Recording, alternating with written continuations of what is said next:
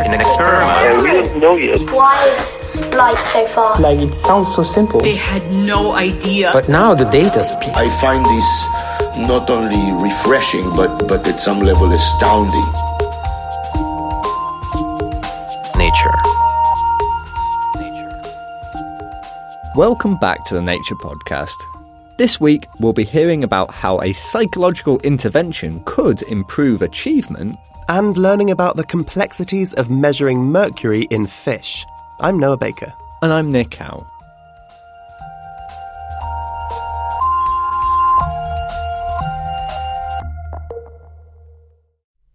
I have a confession. I'm not particularly good at maths. I never have been.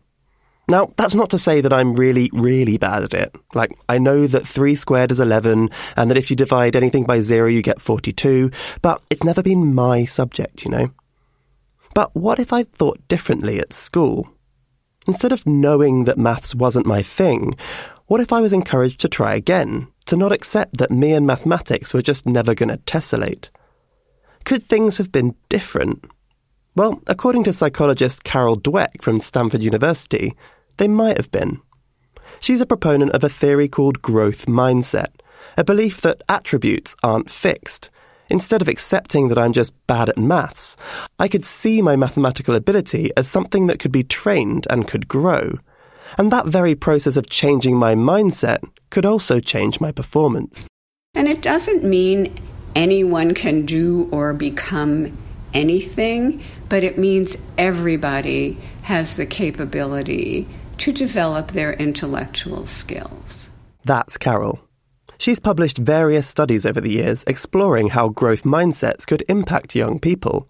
And this week in Nature, she and her co-authors are publishing their biggest and most rigorous study yet. Their experiment gathered data from a nationally representative sample, over 60 public secondary schools across the United States. Their goal was to deliver a growth mindset intervention which could be controlled and standardized. In their case, it was a self-administered online exercise. Here's first author David Yeager from the University of Texas.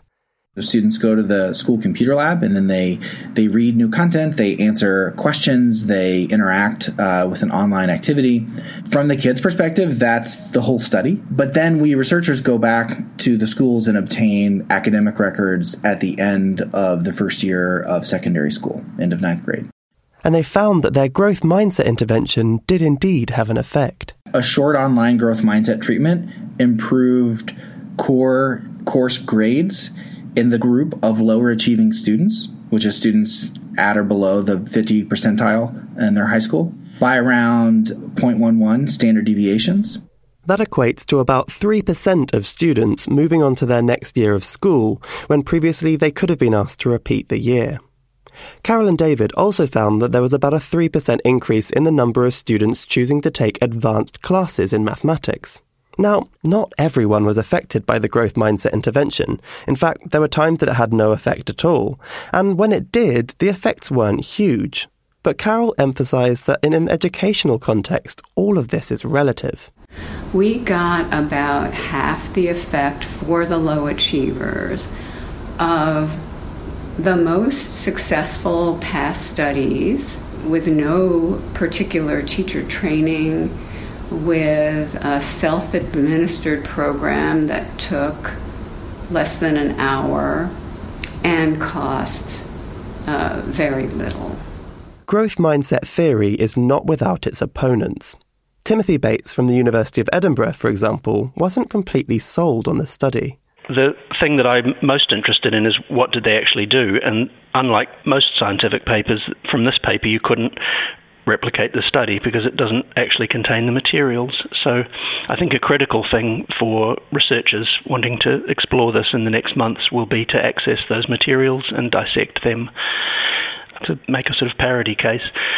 One could give people the answers to the last 3 questions of an exam. That would be a very effective intervention. Children would then know 3 more answers. But it wouldn't generalize, it wouldn't support any theory. The intervention used by Carol and David hasn't been made public. They're worried that people might try to commercialize it. However, they are making it accessible for free to educators who want to use it. And researchers like Timothy will be able to request access to the material so long as they sign a few disclosure agreements. This may go some way to tackling one of Timothy's biggest reservations. Studies like this are hard to reproduce. It surprised us. We've had a PhD student working for the last 4 years on this. I've been doing work in the area for the last 7 years. And the core papers in this field have been cited thousands of times. They're among the very most cited papers in all of psychology. And yet, when we started, there were no straight replications of those original studies in existence. David and Carol are both well aware of these criticisms, and in this study they took a lot of steps to try to overcome them. In particular, they removed themselves as much as possible from the study. Here's Carol to explain. The researchers, us, were completely hands-off during the administration of the study, the collection of the data, the organization of the data. Also, we had pre-registered hypotheses and analyses that were public and could not be changed. In addition, an independent set of statisticians analyzed the data without knowing which group was the experimental group or the control group, the nature of the different variables, and they confirmed the results of our analyses. Here's David. The Nature paper should end questions about whether this effect is reproducible by third parties because of the links that we went to.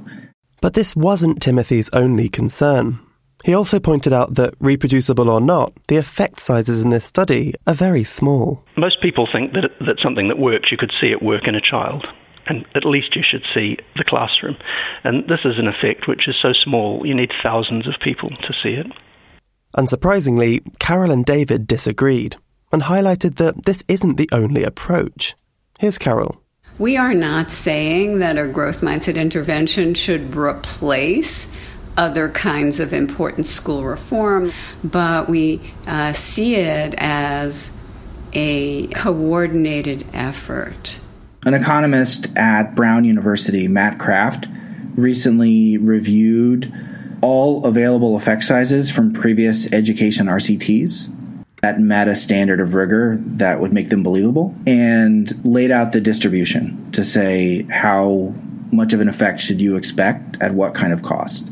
The effects we show in targeted subgroups of students are among the largest from the entire population of effects that have been observed in previous RCTs. There may not be stronger, even small-scale effects from studies that use rigorous randomized designs.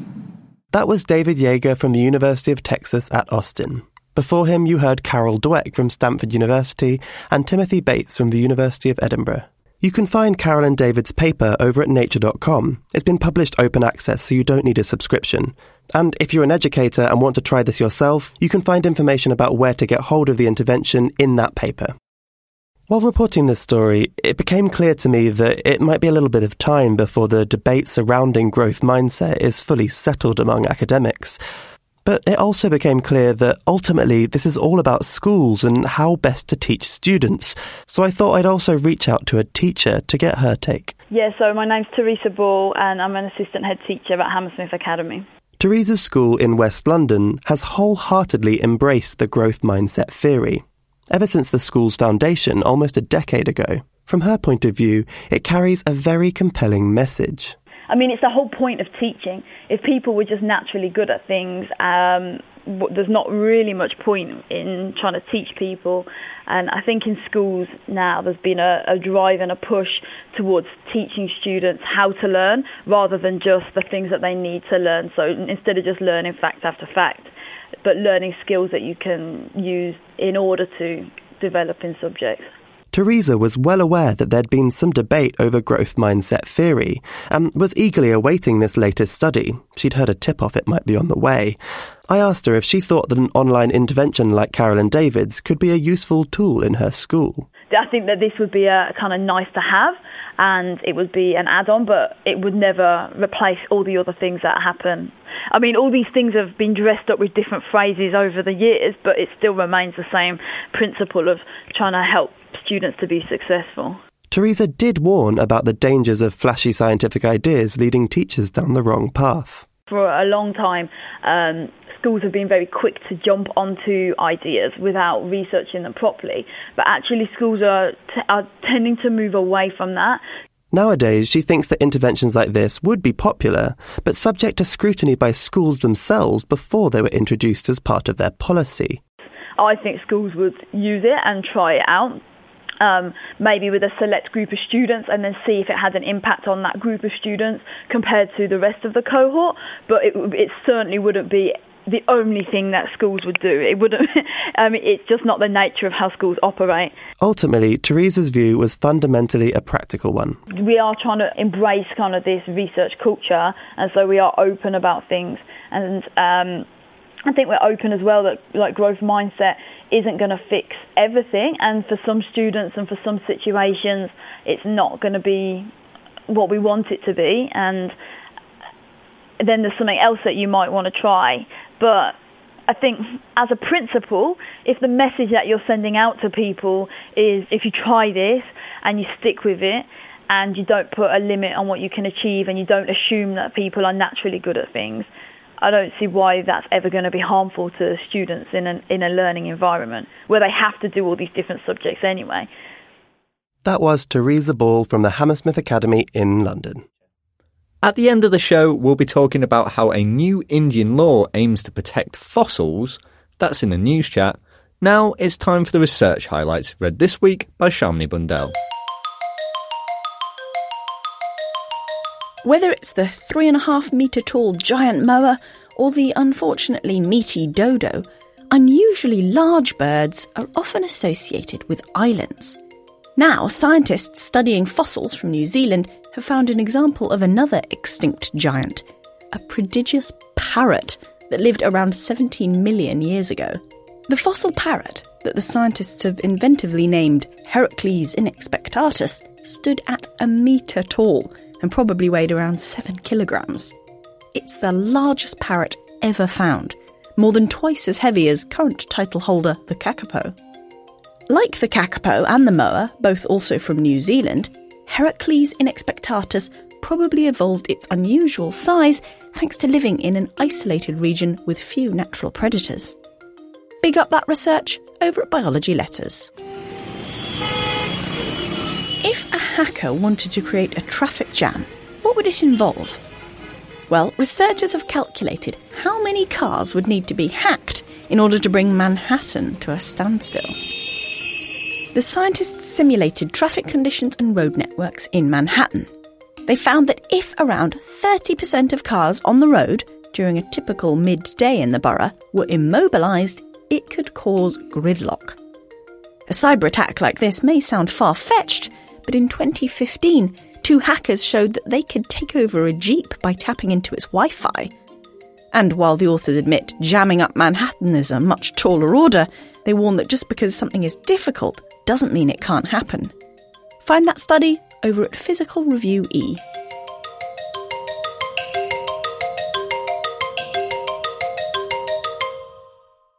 Billions of people around the world rely on fish for nutrition, and for good reason. They're a great source of protein, vitamins and minerals. But fish are also the main route by which people are exposed to methyl mercury, a toxin which is formed when mercury is released into the environment by various human processes. Ingestion of large amounts of methyl mercury can cause heart problems and brain disorders. To prevent human exposure, an international treaty, the Minamata Convention, was introduced to prevent the release of mercury by humans into the environment. This effort has led to less methyl mercury in the sea. You'd think then that there'd be less of it in fish too. One thing we noticed was that depending on the fish species that people are talking about in their work, was either the concentrations are going up or down or remaining flat, even though the atmospheric levels of mercury has been declining. So the question was, like, why do we see all those different directions in terms of mercury levels in fish? This is Amina Shartup, a biochemist who looks at toxic chemicals in the environment. This week in Nature, she's publishing a paper that's trying to work out why people are seeing increases in methyl mercury levels in some fish, even though the amount in the environment is declining. and how the concentrations in fish may change in the future. I gave her a call to find out more and started out by asking how she was answering these questions. We wanted to construct a model that actually allows us to literally play around with different environmental parameters to see seawater temperature versus productivity level in the ocean. How is that going to impact this particular fish mercury level versus another fish? So what was this model based on? The idea was to build a fish from scratch, right? So using mathematical equations, we will make a fish and have it grow in this mathematical universe we created for it, and then eat other fish that are also robot math fish, and then see how, depending on their diet and the conditions around that fish, how that is going to impact mercury level. And so what did you find by doing this? As mercury levels in seawater have been declining and have recently plateaued due to regulatory efforts, we have noticed, at least in our model, that despite the decline in seawater concentration, we haven't seen really mercury decline in tuna, in the bluefin tuna we're working on. And actually, if we project the increases in temperature in the Gulf of Maine, which is the regions we're working on, we see that the bluefin tuna mercury concentrations are going to increase despite a decline in mercury levels, which actually means that we also need to keep an eye on our carbon emissions and the implication that those emissions have on seawater temperature. Because even despite the decline in mercury levels, we may see an increase in mercury levels in the fish just driven by seawater temperature. And how exactly does an increase in temperature lead to an increase in mercury in the fish? The reason we see an increase is when it's warm, and these are, for the most part, cold-blooded animals, they are sensitive to temperature. So when the temperature of seawater increases a tiny bit, their activity level also increases. And so as their activity level increases, their consumption of food increases, but they don't grow fast enough to compensate for the fact that they're consuming more. Right, okay. So when things get warmer, they eat more and they just end up accumulating more mercury in their system. Right. And also in the paper, you talk a little bit about overfishing as well. Like, what impact is that having? Yes. So the diet is quite important. So depending on what a fish eats, it will have a different level of exposure to mercury. The issue with overfishing certain species is that if, for example, that particular species was low in mercury, like a herring, for example, and you have another predatory fish that used to consume that herring, but now you overfish the herring, and so your other predatory fish decides it needs to eat something else. So depending on what that predatory fish is going to switch to, is it going to be a higher mercury level fish or a lower mercury level fish, you will see either a decline or an increase in mercury levels in that predatory fish. So in terms of thinking about sort of climate change action and things, is that what needs to be done then in order to prevent such increases in the mercury concentrations in fish? So we often talk about climate change as those very abstract things, and it's really hard to see what our daily implication could be for some people aside from, extreme events. But this one was really trying to link the impacts of climate change to all the other little things that we do in our daily lives. So it's going to impact our plate, what we like to eat. It's not just those physical things around us. It's also in our food. That was Amina Shartup of the Harvard School of Engineering and Applied Sciences in the US.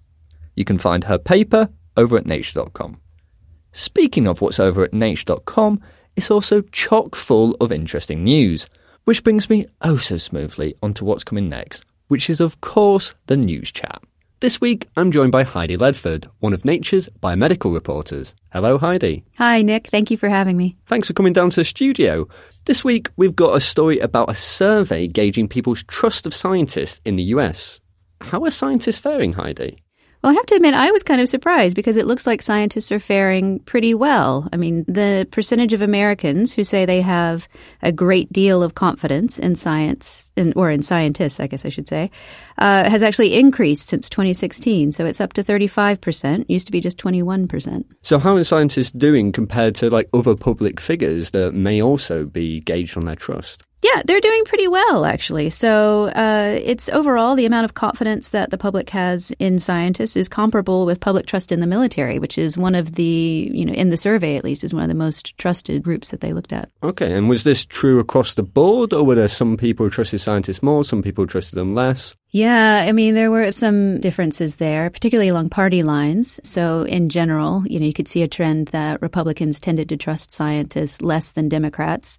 That may not be very surprising because you do often see, particularly when it comes to environmental issues and climate change, what have you, that the Democrats are more active on that front, generally speaking, than Republicans. There were also differences in how, underrepresented minority groups felt about scientists. So Black and Hispanic Americans, for example, tended to be a bit more skeptical, I'd say, of particularly, I looked at particularly the medical researchers. The reason I focused on that is because there's a fair amount of difficulty trying to recruit underrepresented minorities into clinical trials. And one of the reasons that people give for that is that there is that skepticism. And you can see that there in the numbers that, Black and Hispanic respondents were more skeptical of medical researchers than, for example, white respondents were. And do we know if there was any difference between people who had like a greater knowledge of science, like whether they trusted them less or more? Oh, yes. So people with a greater knowledge of science overall tended to trust scientists more. I think that's you'd expect. Yeah, not too surprising necessarily. But overall picture is that trust in scientists is going up. It is. I mean, it appears to be. Truthfully, I don't, there aren't statistical confidence intervals on these numbers. But just if you look at the absolute percentages, then yes, they have gone up. This seems like quite good news then for science in the United States. Well, it does, I guess. When you look at these numbers, it's a little bit hard for me to match those numbers up with some of the public discourse about climate change or vaccines, things like that. But if it's a sign of a trend, of growing faith in scientists, maybe they will be listened to a bit more in some of these debates. Maybe that could be a good thing. I guess one other point that could be drawn from this is that people do report a lot of skepticism of authority figures in general. And so one person that I talked to about these numbers said, not only is confidence perhaps going up, but also you have to remember that not all of the skepticism is due to science. Some of it is just due to general skepticism about authority figures and where information is coming from and potential biases and so forth. So maybe there's cause to be optimistic, maybe more optimistic than I happen to feel at the moment. I don't know. And we're going to move on to what is hopefully another optimistic story. And there is a new law that is trying to be introduced in India to protect precious archaeological sites.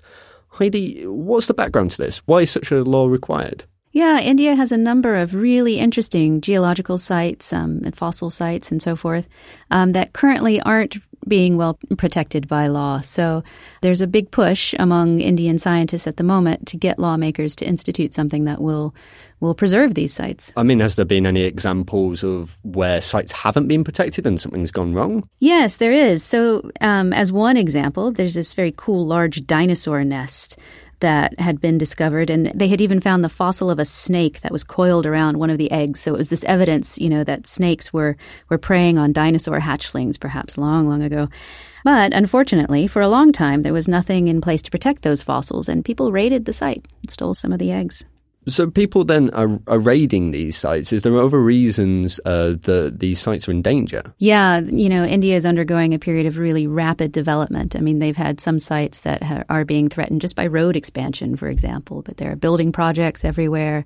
And some of those projects, may compromise some of these sites. Is there just nothing in place to protect them at the moment? There's sort of a patchwork of regulations in different states and so forth, but there's not a coherent framework. And certainly there are many sites that are left without any real regulations. So I think what some of these scientists are proposing would really bring a more uniform protection to these areas. I mean, they're talking about really hundreds of different sites. And they're pushing to really institute some real consequences for damaging these sites. So, something imprisonment, for example, or large fines. So the hope then that this law will make a difference, but I understand this isn't actually the first time there's been a push for this law. Why might this one in particular be different? Yes, they have tried this a couple of times before, and to be honest, it didn't go anywhere. But they hope this time is that they can establish a national authority that would help to establish geoparks that would promote tourism, and that would provide some seed money to help get these regulations going. Well, we'll have to see if this bill is more successful than the previous ones. Heidi, thank you for those updates. Listeners, if you want to find out more about those stories and others, head over to nature.com/news. And that's all for this week. But if your ears aren't quite tired of science just yet, then don't forget to check out our sister podcast, Science Talk, from Scientific American. You can find that in all the usual podcast places. I'm Noah Baker. And I'm Nick Howe. See you next time.